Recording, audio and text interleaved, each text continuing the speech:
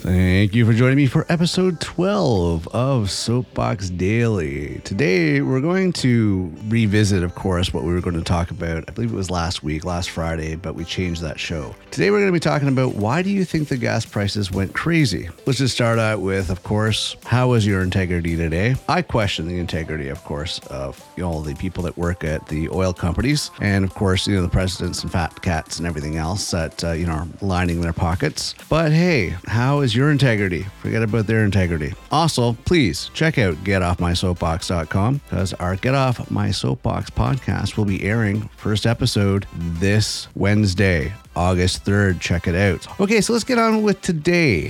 Why do you think the gas prices went crazy? Now, I'm no financial expert or market expert. That's not my thing. So, I'm not coming from a licensed, certified professional opinion, but I do have eyes and I can observe things and see what's going on. And I'm going to start off, of course, with my viewpoint of why I think prices are the way they are. And, there might be some logical part in this. I'm not really sure.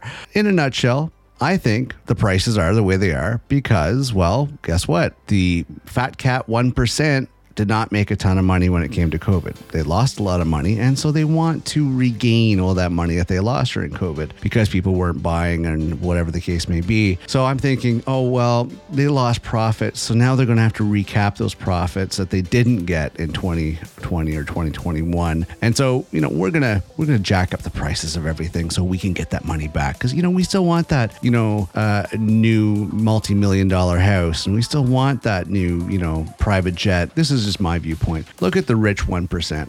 Look at, places that, control a lot of the markets, like namely the oil market. Look at Saudi Arabia.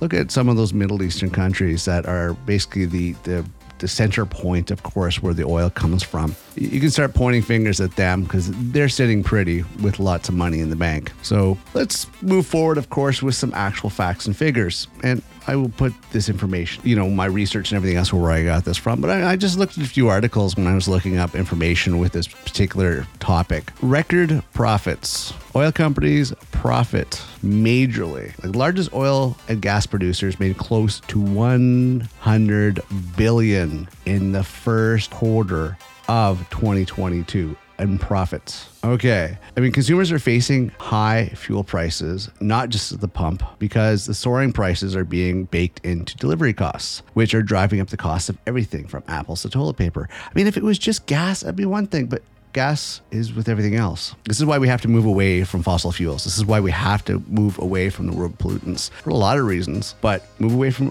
oil and gas and everything else and look at renewable resources and, stuff that's not going to hurt the planet. So yeah, these gas prices are moving forward to everything else. So working class and the poor are hurting even more, where the rich and 1% are laughing it up. Soaring energy prices have rattled consumers and become a political flashpoint. Even last month, Joe Biden said that Exxon made more money than God this year. And it's only August now, but it's halfway through the year, a little more. Oil companies are reaping unprecedented profits as not just Americans, but the world seems to struggle to pay for food and gas. And who's making the profits? It's the fat cats. It's the 1%. It's the oil companies.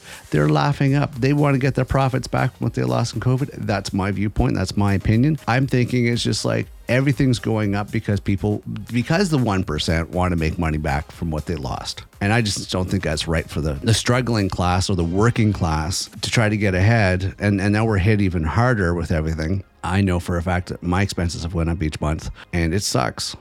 It really sucks. I'm digging a hole of $1,000 after everything's paid each month. So every single month I'm 1,000 in the hole, 1,000 in the hole, 1,000 in the hole, at minimum 1,000 in the hole. Life is expensive, folks. But you know what? Who do you put the blame to? Companies like Coterra Energy and ConocoPhillips and Marathon Oil and Equinor and Devon Energy and EQT Corporation, Chevron, Exxon, Shell, all of these recorded billions of dollars of profit. That's just a lot. Anyways, check that out. Do your research.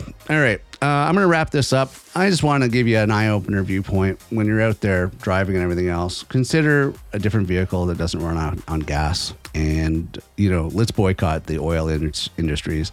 Let's tell these 1% that we don't care for their, fossil fuels and killing the planet and making our lives difficult as we're trying to get by each day and put food on our table and roofs over our heads for our families. Keep that in consideration. All right, I'm going to wrap this up. Please check out getoffmysoapbox.com for information on this podcast. And of course, our new podcast coming out August 3rd. August 3rd this week is our first Get Off My Soapbox podcast. Long format. Check it out. Other than that, I am your host, Matt Morgan. It's been a pleasure as always, and I will see you tomorrow.